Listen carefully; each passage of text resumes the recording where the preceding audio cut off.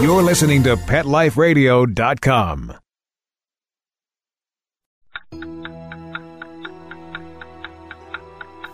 It's 11 o'clock at night. It's dark. You're sitting in front of the mirror getting ready for bed. There's nobody else in the house. You see something move in the corner of your eye. You glance to your right, but you don't see anything. Another minute goes by, and you think you see movement again. So you slowly turn to your left, but again, the room is empty. You turn back around, and staring you face to face in the mirror is a cat. You jump back because you don't have a cat, and there's no cat in the room. But there he is, staring at you in the mirror. Welcome to Paranormal Pets, where you can always expect the unexpected. Each week, we'll discuss all aspects of weird or spiritual animal encounters, ghosts, totems, psychic animals, animal souls, animal angels, and animals in religion, with a little cryptozoology thrown in. Now, step into the supernatural world of pets with your Paranormal Pets ghostly host, Brandy Stark. Hello and welcome to Paranormal Pets. I am your host, Brandy Stark, and we've got yet another Paranormal Pets potpourri. I didn't think there was one left, but by golly, we've got a few items left in our ancient crypto bestiary, like the manticore, the basilisk, maybe the dragon, and we also have some nice stuff on Alexander fighting monsters in India. And if we have time, we will do an episode on the Skinwalker, because I only touched on that in the last episode, and these are completely fascinating and absolutely horrific entities. So we will get started with this right after these messages. Now, time for something really scary. A word from our sponsors. Paranormal Pets will reappear before you can say Bigfoot. Don't run away. Are you confused by the overwhelming number of supplements for your dog? Developed by a veterinarian, Dr. Baker's all-natural Canine System Saver is designed to address many of the common problems your dog faces today, including allergies, inflammatory diseases, arthritis, hip dysplasia, geriatric problems, and more. Restore and maintain your dog's health with Dr. Baker's all-natural Canine System Saver. Order 2 bottles today and receive 20% off plus free shipping. Visit CanineSystemSaver.com. To get this special offer, enter coupon code RS20 at checkout. Let's Talk Pets on PetLifeRadio.com.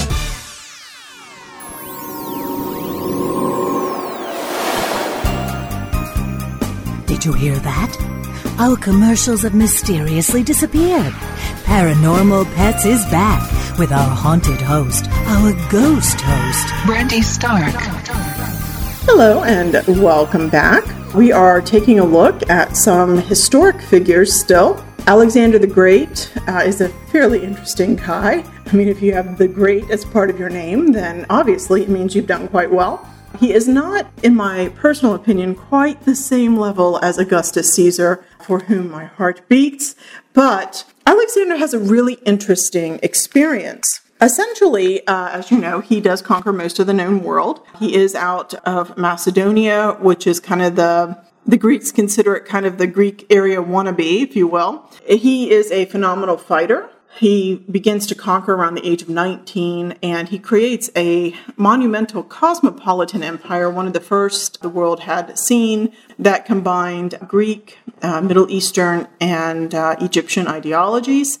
So he wasn't quite done with that. You know, he really wanted to keep conquering, and what a lot of people don't realize is he got a piece of India, kind of. India did not last long, and India and Alexander did not get along well. So this is kind of an entry that talks about what Alexander encountered. This is what he records as he marches his Macedonian army into India. This is an analysis by Stephen T. Asma, and it is from the Monsters of Bedford Spotlight Reader compilation by Andrew J. Hoffman. After defeating King Porus in the Punjab region, Alexander the Great chased the tyrant further into India. However, Alexander reported, it commonly happens that when man achieves some success, this is pretty soon followed by adversity. Lost in the deserts of the Indus Valley, Alexander and his army found themselves dehydrated and demoralized by a fierce and hostile environment. Alexander relates the frightening events of that campaign in a letter to his old teacher Aristotle. Marching through the desert, Alexander's forces were so thirsty that some of the soldiers began to lick iron, drink oil, and even drink their own urine. A devoted soldier named Xeriphus found a tiny puddle of water in the hollow of a rock, poured it into his helmet, and brought it to Alexander to drink. Alexander was moved by the soldier's generosity, and he poured the water on the ground in front of the whole army to demonstrate that he, as their leader, would suffer with them. The show of strength and solidarity gave inspiration to the troops, and they marched on until they finally reached a river. But frustration rose further when they discovered that the river was poisonous and undrinkable. In the middle of this large river sat a strange island castle. Alexander tried to communicate with the naked Indians therein, asking them where he might find good water, but they were unresponsive and took to hiding. 200 lightly armed soldiers were sent wading through the water to try and pressure the castle's inhabitants for help. When the soldiers were a quarter of the way through the river, a terrible turbulence began to churn, and the men began screaming and disappearing under the water. We saw emerging from the deep, Alexander explained, a number of hippopotamuses bigger than elephants. We could only watch and wail as they devoured the Macedonians whom we had sent to swim the river. Alexander was so enraged by this calamity that he gathered together his guides, local men who had betrayed them by leading them into this hostile land, and marched them into the deadly water. Then the hippopotamuses began to swarm like ants and devoured them all. After another day of marching, the exhausted and dehydrated soldiers finally came to a lake of sweet water and surrounding thick forest. All the men drank their fill and regained some of their strength. They pitched camp there at the Sweetwater Lake, cutting down huge swaths of forest to build 1,500 fires. They organized their legions into defense formations in case something should attack in the night, and settled down to rest. When the moon began to rise, Alexander reports, scorpions suddenly arrived to drink at the lake. Then there came huge beasts and serpents of various colors, some red, some black, some white, some gold. The whole earth echoed with their hissing and filled us with considerable fear. It's not hard to imagine the terror. Soldiers don't lack fear, after all. They just override it with stoic resolve. Anyone who has ever been in a strange forest after dark knows the pulse-quickening fears that can take hold. If you've ever tent-camped in a grisly country, you have the inkling of the dread that must have filled these soldiers. After killing some of the serpents, the soldiers were relieved to see the creatures retreat, but their hopes of finally getting some sleep were dashed when dragons began to slither out of the woods towards them. They were bigger than the serpents, thicker than columns, with a crest on their heads, breast upright, their mouths wide open to spew poisonous breath. They came down from a nearby mountain and likewise made for the water. After an hour of fighting, the monsters had killed 30 servants and 20 soldiers. Alexander could see that his men were overwhelmed by the strangeness and resilience of the dragons, so he leapt into the fray and told them to follow his monster-slaying technique. Covering himself with his shield, he used nets to tangle the enemy and then struck at them viciously using his sword. Seeing his success, the soldiers rallied and finally drove back the dragons. But then came giant crabs and crocodiles. Spears and swords were ineffective against the impenetrable shields of these enormous crabs, so the soldiers used fire to kill many of them and drive the rest back into the forest.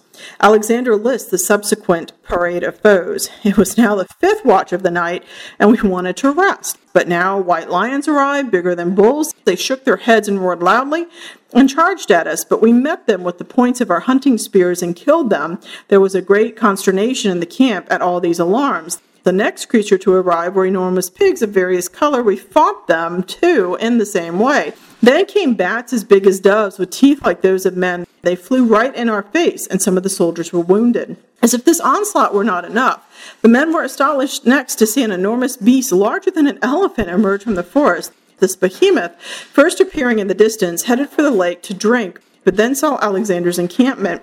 It turned quickly, revealing 3 ominous horns on its forehead, and began charging towards the men. Alexander ordered a squadron of soldiers to meet the earth-shaking juggernaut head-on, but they were overrun. After engaging the monster in a difficult battle for some time, the soldiers managed finally to kill it, but only after the creature had taken 76 Macedonian warriors to a bloody end. Still shocked and shaken, the tattered army watched with horror as oversized shrews, skulked out of the darkness and fed upon the dead bodies strewn about the beach. Dawn mercifully broke, and vultures began to line the banks of the lake. The ordeal was over. Then I was angry, Alexander says, at the guides who had brought us to this dreadful place. I had their legs broken and left them to be eaten alive by the serpents. I also had their hands cut off so that their punishment was proportionate to their crime. Don't take Alexander off. So what do we make of this? I love the doves with the teeth of men. Personally, I think I agree. I would have been completely frustrated. You're exhausted, you're trying to rest, and here comes wave after wave after wave of animal. And it's interesting as well that they come pretty much one after the other. So the author says Alexander's letter is almost certainly apocryphal, but it has formed an important part of legend and mythology of Alexander. Most of the letter's description of frightening creatures came from a book about India, written by Ctesias in the 5th century BC. So although the events of the letter are fabulous, the monsters were commonplace in the ancient belief system. An ancient Greek or Roman citizen would have had no trouble believing the story of Alexander's difficulties in exotic India. In fact, Roman natural philosopher Pliny the Elder reinforces the point a few centuries later when he writes, India and regions of Ethiopia are especially full of wonders. There are men with their feet reversed and with 8 toes on each foot. On many mountains there are men with dogs' heads who are covered with wild beast skins. They bark instead of speaking and live by hunting and fowling, for which they use their nails. The story of Alexander's monsters' battle at the Sweetwater Lake may be wholly invented by ancient writers, or it may be partially true with significant embellishments. Psychologists have identified a common human tendency to unconsciously exaggerate perceptions. These misperceptions are heavily influenced by our subjective emotional and cognitive states. People who are startled to discover a burglar in their home, for example, usually report the size of the intruder is much larger than he actually is. The cognitive scientist Dennis R. Proffitt has amassed significant empirical data that demonstrates the tendency of those afraid of heights to actually see a greater distance between themselves and the ground. We don't need science to deliver up commonly understood truths, but scientific validation is helpful. Proffitt speculates that perceptual exaggeration of spatial distances probably evolved as a safeguard to promote caution and prevent recklessness when our ancestors engaged in climbing activities. With respect to fear of falling, he explains the perceptual exaggeration of steep hills and high places increases their apparent threat and thereby promotes caution and adaptive advantage. Applying this Darwinian notion to our perception of monsters, it seems useful for humans to see a creature as more dangerous than it truly is. So the creatures described by Alexander's letter may have been a real exotic form of animals such as cobras and rhinoceroses, which were then multiplied and enlarged by fear-filled misperceptions. Add to this misperception the embellishment of self-report, the fisherman's syndrome. Alexander had the fisherman's syndrome. And you have a recipe for a fantastic monster story. Regardless of the veracity of Alexander's description, the symbolic nature of the story is provocative, among other things. The narrative is a testament to masculine stereotypes of courage and resilience. Wherever we find monsters, there too we find heroes. So, kind of an interesting aspect there. Poor Alexander, though. So, what do you think? Do you think Alexander saw all of this? Do you think he saw some of it? Did he see animals and exaggerate out of fear? Were these stories that maybe some of the men saw the animals and this is how they came back to Alexander as being more fearful? Kind of like the grapevine effect, where the deeds or the misdeeds of somebody grow every time the tale is told. Kind of an interesting idea, huh? But just in case you hadn't heard that, cryptozoology goes all the way back, at least Alexander. And it is pretty interesting that a lot of this mythos would have been believed. There is a scholar, and I believe her last name is Smith, who actually, ironically, there's like a bazillion of those, but who does talk about ancients actually finding validation for some of these creatures from dinosaur bones. And I still think that's totally awesome and a great way to explain. Dinosaur bones don't just manifest. I mean, we've been discovering these things for a very long time, and humankind is humankind now as it is then. And so there were explanations. It would be completely ironic if in 200 years, 2,000 years, let's say 2,000 years, it's a little bit more apt, if they don't look back and say, those humans kept discovering dinosaur bones and they believed that they were giant lizards that once ruled the land, right? I do remember when I was a child, they actually said that dinosaurs were cold-blooded, dim-witted, slow-moving, and that the ice ages killed them. And I remember when the theory came out about the asteroid hitting the Earth and actually being the devastating cause of dinosaur extinction, and the scientists being lambasted. And it sounded like a ridiculous theory to me, too. I think I was in 4th or 5th grade when I first read it. But here we are today, and it turns out that meteor just in case you forget, if you happen to live in the state of Florida, that this is the state of madness, that meteor hit in the Gulf of Mexico. Of course it did. Why not? Everything happens in Florida. All right, so we will take a start, anyway, into the ancient cryptobestiary, some of these odds and ends that perhaps we haven't discussed before. These are some things that show up in Lucian's True History, Horace's Ars Poetica, The Art of Poetry. And these things include the Hydra, Basilisk, Manticore, the Harpies, Furies, Medusa. So we'll see how far we get with this. The analysis is by David D. Gilmore. And while, again, we're not going to read the whole thing, it might be just a little bit interesting to pop through and see what some of these other creatures are. The inventory of Greek monsters is indeed a virtually endless category. The most familiar are known to every schoolchild who has studied classical mythology: Tritons, satyrs, Selenoi, blah, blah, blah, centaurs, serpents, minotaur. I think we've talked about almost all of these.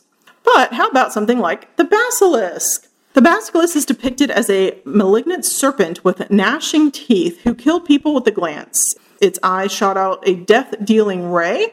Pliny describes the basilisk in his Natural History, written in Rome in AD 77, as follows. It routs all snakes with its hiss and does not move its body forward. It manifolds coils like the other snakes, but advancing with its middle raised high. It kills not only by its touch, but also by its breath, scorches up grass, and bursts rocks. Its effect on other animals is disastrous. It is believed that once one was killed with a spear by a man on horseback, and the infection rising through the spear killed not only the rider, but also the horse.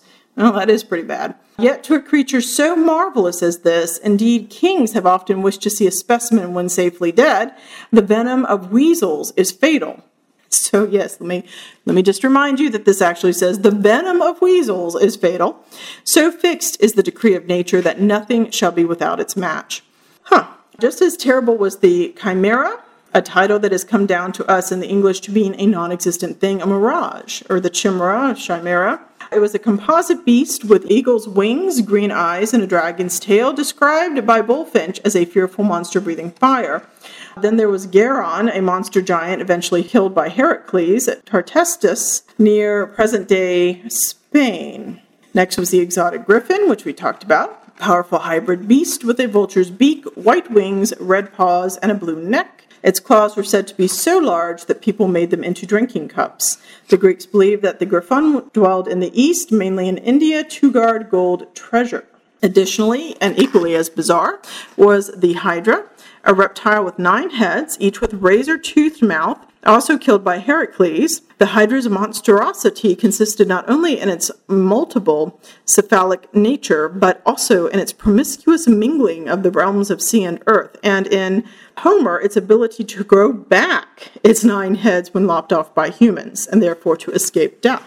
Another composite in Greek mythology was the manticore. It had the body of a red lion, a human face, 3 rows of teeth in each jaw, a fatal sting like the scorpions in the end of the tail, and poison spines along the tail that could be shot like arrows in any direction. Some classical monsters were fierce giants rather than composites, for example, the great python of Ascar, which was said to be 60 cubits long, and the monstrous weasel Pastineca, my goodness, which killed trees by its powerful smell. Poor weasels, man. They poison basilisks, and they are so stinky, they destroy the forest. Some Greek monsters were entirely airborne or part avian. The Stymphalian birds were giant death-dealing creatures. Their huge beaks and claws were made of the hardest brass, and they could shoot their feathers as if they were arrows. Sort of like Archangel from the X-Men. And I do mean the comic book, not that really kind of cheesy movie. In some accounts, these misshapen birds are described as vicious man-eaters, vampire-like. It was one of Heracles' 12 labors to get rid of these monstrous birds. You also had amphibious water dwellers. These included the dragon Chios, a huge sea beast that terrorized the island of that name, eating people and cattle. You also had the sea monster of Ethiopia, killed by the hero Perseus in a rescue of Princess Andromeda. And of course, that's, you see that today in Clash of the Titans. Not all Greek monsters were represented as male. You actually do have a lot of females. Apparently the females are even scarier. One being Medusa. The snake-haired Medusa turned men to stone with a look. Just one of many, the Medusa was joined by various kinds of lamias, sharp-clawed sphinx, and creatures with women's upper body who attacked men and boys and sucked their blood. The lamias were said to inhabit the deepest forests and woods of the ancient world. You also have the sea-dwelling Scylla and Charybdis. These two female scourges dragged down sailors making the crossing. Charybdis was represented as a man-eating gigantic virago, which is not very nice. It means a loud, overbearing woman who pulled down whole ships in her maw. Her cohort Scylla blasted ships and sailors with her 6 dog heads, 9 rows of sharp, devouring teeth, and 12 muscular legs. You had the Harpies and the Furies, also presented as distinctly and disturbingly female. The Harpies were foul-smelling, half-human, half-bird women who attacked travelers, stole their food, and befouled everything they touched. Virgil describes this in the Aeneid. No monster is more terrible than the Harpies, no plague, no wrath of the gods more dire, surging upwards from the Stygian waters. They are birds with the faces of young girls. Disgusting filth comes from their stomachs. Their hands have claws, and they are always pale from hunger. Suddenly, with a fearful swoop from the mountains, they are upon us, and with a loud clang they flap their wings, plunder the forest, make every dish filthy with their dirty hands. With their foul stench comes a hideous scream. You also had the Furies, who were hag-like creatures who had the head of a dog, a snake for hair, and bat wings. They persecuted and pursued all those poor souls whom the gods wished to torment. In addition, they also chased matricides, people who killed their mothers. In fact, that's part of this great play of Orpheus. Anyway, Orpheus, why does that sound strange? Anyway, we'll move on. Let's see. We do have dragons in ancient Greece. Trophies of these and other dragon quests were displayed for all to see in an unidentified city the Greeks called Paraka, possibly present-day Peshawar in Pakistan. You actually had some pretty cool stuff. Remains of dragons were on display, although they do think that it might have been bones of extinct animals such as the large giraffe and a moose-like quadruped as big as an elephant. So, again, animal bones from prior eras. Okay. And since the pugs are somewhat uncooperative again, they've kind of gone back and forth on this today, we are going to pause and take a break. And when we get back, we will deal with some good old-fashioned werewolves. So we'll be back right after these messages. Now, time for something really scary. A word from our sponsors. Paranormal pets will reappear before you can say Bigfoot. Don't run away.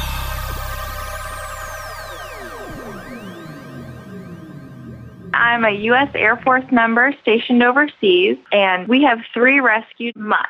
Stone Phillip was to be euthanized. There were bacteria crawling all over his skin. They called it elephant skin. It was rough, wrinkly, like a Brillo pad. He was in constant misery. DINOVITE.com.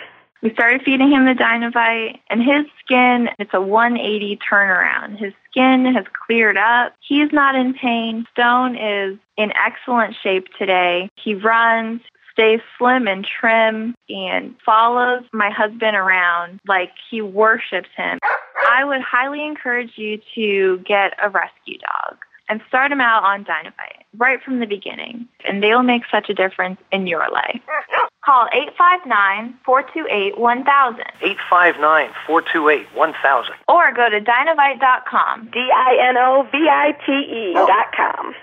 Hi, I'm Dana Humphrey, the founder of Whitegate PR. We have been specializing in PR and marketing in the pet industry for over 10 years. If you have a pet product or service you would like to promote, give us a call. We can help create awareness for your brand on TV, radio, magazines, newspapers, and blogs. Feel free to reach me directly at 619-414-9307 or learn more on our website at whitegatepr.com or follow us on Facebook. Let's talk pets. Let's talk pets On Pet Life Radio. Pet Life PetLifeRadio.com. Did you hear that? Our commercials have mysteriously disappeared. Paranormal Pets is back with our haunted host, our ghost host, Brandy Stark. Okay, and for this last little bit of Paranormal Pets and the end of this potpourri, we're going to talk a little bit about skinwalkers. Although I will add that I did recently read, this was from Central Europe. It was pretty interesting. They were talking about how people born on Christmas could become werewolves. And there was this one couple that gave birth to a child on Christmas Day, and the whole neighborhood was very worried and upset. The child was wonderful, great kid, except on Christmas. And then he would transform into a wolf. And I guess every year his family worked with him, and he would go out, he'd wander through the streets on that one day. The town apparently was willing to put up with him. They would lock their doors, let him, roam around and kill all sorts of other things, but no humans. And then he would go home the next morning, turn back into a human for the rest of the year. He even found a wife who was willing to do that until deal with them, so she helped clean him up every year. One year, however, they messed up. Apparently, she opened the door too soon and tragedy struck. But it was kind of a cool story, something I had not heard before about people born on Christmas becoming werewolves. So for all of you December 25th babies, yikes. All right, so for the last little bit of our episode, I kind of felt like I ignored some of the skinwalker stuff. We touched on it, but I thought I'd elaborate just a little bit. This is actually a Navajo Skinwalker legend from the NavajoLegends.org website. The Navajo Skinwalker legend is one of more complex and terrifying stories steeped in mystery and evil intent. Many Navajos believe firmly in the existence of skinwalkers and refuse to discuss them publicly for fear of retribution. They believe skinwalkers walk freely among the tribe and secretly transform under the cover of night. The term Yinaldushi, and my accent is bad, literally translates to "with it, he goes on all fours." According to Navajo legend, a skinwalker is a medicine man or witch who has attained the highest level of priesthood in the tribe, but chose to use his or her power for evil by taking the form of an animal to inflict pain and suffering on others. To become a skinwalker requires the most evil of deeds, the killing of a close family member. They literally become humans who have acquired immense supernatural power, including the ability to transform into animals and other people. According to the Navajo Skinwalker legend, these evil witches are typically seen in the form of a coyote, owl, fox, wolf, or crow, although they do have the ability to turn into any animal they choose. Because it is believed that skinwalkers wear the skins of the animals they transform into, it is considered taboo to wear the pelt of any animal. In fact, the Navajo are only known to wear two hides, sheepskin and buckskin, both of which are used for ceremonial purposes. Those who have talked of their encounters with these evil beings describe a number of ways in which the skinwalkers will try to inflict harm. Some describe hearing knocks on the windows or banging on walls. Others have spotted an animal-like figure peering in through the window. According to the Navajo Skinwalker legend, they are seldom caught. Those who do track a skinwalker and learn their true identity must pronounce the name of the evil one in full. Once this happens, the skinwalker will get sick or die for the wrongs they have inflicted against others. And this is off of the Demon Hunters Compendium. The article is by Kyle German. And you can find this at www.demonhunterscompendium.blogspot.com. In the Navajo community, witchcraft is viewed with the highest contempt and is a very serious crime. But the most volatile and dangerous of these witches is and I don't know if I can do this one, Yendalushi, which translates as "he with it, he goes on all fours," or "he that walks like an animal." It is also known as the Maiko or the Limikin. It is more commonly known by outsiders as the skinwalker. These people are witches that shapeshift into animals using magic animal skins. These people are evil to the core, bent on nothing more than destroying the lives of those around them. The skinwalker, while most commonly male, may be of either gender. Some are transvestites. As mentioned earlier, the skinwalker is a type of shapeshifter witch that uses the enchanted animal hides to initiate a transformation into any animal that they desire. But the most common animal form taken by the skinwalker are those of a wolf, a coyote, a fox, a dog, a cougar, a bear, a crow, or an owl. The shape taken by the witch depends on the sort of abilities that it may need for a given period of time.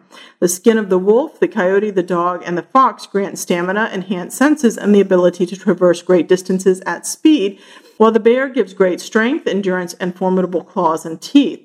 The cougar's hide bestows speed, grace, and stealth, and the form of the crow and the owl gives keen vision, sharp talons, the ability to soar through the air without alerting anyone to its presence. The skinwalker may use its abilities to fight off or escape pursuers with the power of each animal given the decisive advantage in a life or death situation. It is said that the animal form of the skinwalker is larger and more powerful than any natural beast. To the Navajo, the skinwalker is regarded as having a preternatural degree of strength, speed, endurance, agility, and animalistic cunning, whilst the animal form, in addition to having human intelligence, this creature is said to be able to run faster than a car and is able to jump mesa cliffs with little effort. In addition to being a dark adept, that is, a practitioner of the dark arts, the skinwalker may be regarded as a sort of werebeast, one that is very similar to the European werewolf. In order to become a skinwalker, the witch must commit the unthinkable crime of killing a relative. This is a serious taboo to the Navajo people and is a terrible crime regardless of one's cultural heritage. It cares for no one other than itself, and it also kills out of greed, anger, envy, spite, or revenge. The creature resorts to grave robbery to increase its own personal wealth, as well as to collect much-needed ingredients for use in its own brand of black magic. Yet another common method of becoming wealthy is used by Navajo witches, which is the unethical practice of fee splitting. This is done when a skinwalker causes a victim to become ill, and a healer, usually a witch himself, heals the victim. The healer is then paid, and the culprits then split the proceeds, each taking half of his or her share. It is said that some particularly powerful skinwalkers have the power to steal the skin or body of a victim. By merely locking eyes with the intended victim, the skinwalker can absorb that person into his body, effectively enabling the creature to become that person at will. This may be somewhat like hypnosis, and the stronger the victim's will, the more difficult it is for the skinwalker to take possession of the victim's body. In theory, this absorption attempt may be able to be resisted, although only if the victim's will is stronger than that of the skinwalker. When the skinwalker takes over a victim's body, it takes complete control, making the victim say and do things that are completely beyond their ability to control. And all the while, the victim remains fully conscious and alert to the horrors being committed with their body, and all the while being helpless to stop it. Exactly how this is done is not really known. However, the skinwalker's eyes may be the key to identifying the creature in its human form. The skinwalker will avoid bright light when it can, not because it causes the creature any harm, but because the eyes of a skinwalker burn red like the coals of a fire. That's a pretty good indicator. When the skinwalker is in animal form, its eyes do not glow at all. It is said that in addition to being able to shapeshift, the skinwalker is also able to control the creatures of the night and to make them do its bidding. Some skinwalkers are necromancers, able to call up the spirits of the dead and possibly reanimate the corpses of the recently dead to attack their enemies. The Navajo themselves absolutely refuse to touch a corpse for fear of accidentally summoning the shade of the deceased or making oneself vulnerable to the skinwalker's dark magic. Except for an animal skin, the skinwalker prefers to go about naked, even in the dead of winter. Because of this, the skinwalker's choice of shapeshifting into predatory animals, wearing the skins of those particular animals, is a major taboo and is deeply frowned upon by the Navajo community. Wearing the hide of a sheep or a cow is acceptable, but if an individual should choose to wear the skin of a predator, he is liable to be accused of being a skinwalker. The skinwalker is also known for wearing the skulls of the animals it becomes in addition to the skin, which is said to bring additional power to a witch. Sometimes the skinwalker does not do evil of its own accord, but instead works under the will of another. Occasionally, a truly vile person will hire a skinwalker to perpetuate some evil deed, for which the skinwalker will be aptly rewarded. When it comes down to punishing the skinwalker if it is caught in the act, a rarity indeed, the Navajo law is very direct and straightforward when it comes to witchcraft. When a person becomes a witch, they immediately forfeit their humanity and their right to exist, and thus the skinwalker can be killed without any legal or moral consequences. The skinwalker and most Navajo witches are usually active at night when they are less likely to be seen, and they may conduct their profane rituals in secrecy.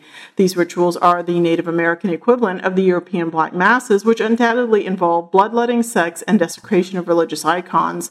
Navajo witchcraft itself is known as the Witchy Way, in which the magic revolves around the use of human corpses and various concoctions that are designed to curse, harm, or even to kill an intended victim. The four basic ways of a Navajo witch way are witchery, sorcery, wizardry, and frenzy. These ways have no connection to European witchcraft, but are merely additional pieces of Navajo spirituality. According to these beliefs, people must live in harmony with each other and the earth. It also teaches that there are two types of beings, the earth people, humans, and the holy people. These entities are invisible spirit beings that have the ability to either help or harm people. The Navajo also take a spiritual approach to sickness, disease, and personal problems. These things are believed to be due to disorders which are in an individual's life, and they can be remedied with prayer, singing various herbs, help from a shaman, and traditional rituals. However, there is a dark side to the religion. While the shaman uses his knowledge to heal and to help his people, there are others like the skinwalker who use witchcraft to direct and control supernatural forces in order to cause harm, misfortune, sickness, or death to others. But despite this, Navajo witchcraft is only another aspect of the Navajo religion as a whole. So, just a little bit on some skinwalkers. You can actually read the rest of the article. That was only really about half of it. Again, it is on a blog spot, demonhunterscompendium.blogspot.com. It's actually a fairly interesting compilation of information. And, it's about 4 years old, so it's been around a while. So, with that, I think we're caught up. I think we're done with our potpourri, and I'm happy to say we made it through this episode.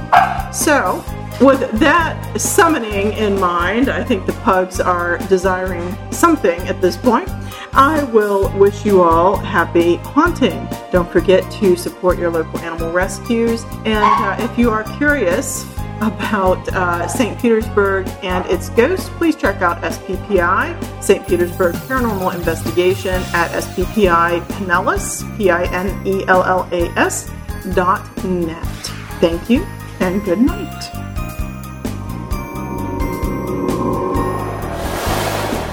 Pet Life Radio presents Paranormal Pets, where you can always expect the unexpected. Each week we'll discuss all aspects of weird or spiritual animal encounters, ghosts, totems, psychic animals, animal souls, animal angels, and animals in religion, with a little cryptozoology thrown in. Step into the supernatural world of pets every week on demand, only on PetLifeRadio.com.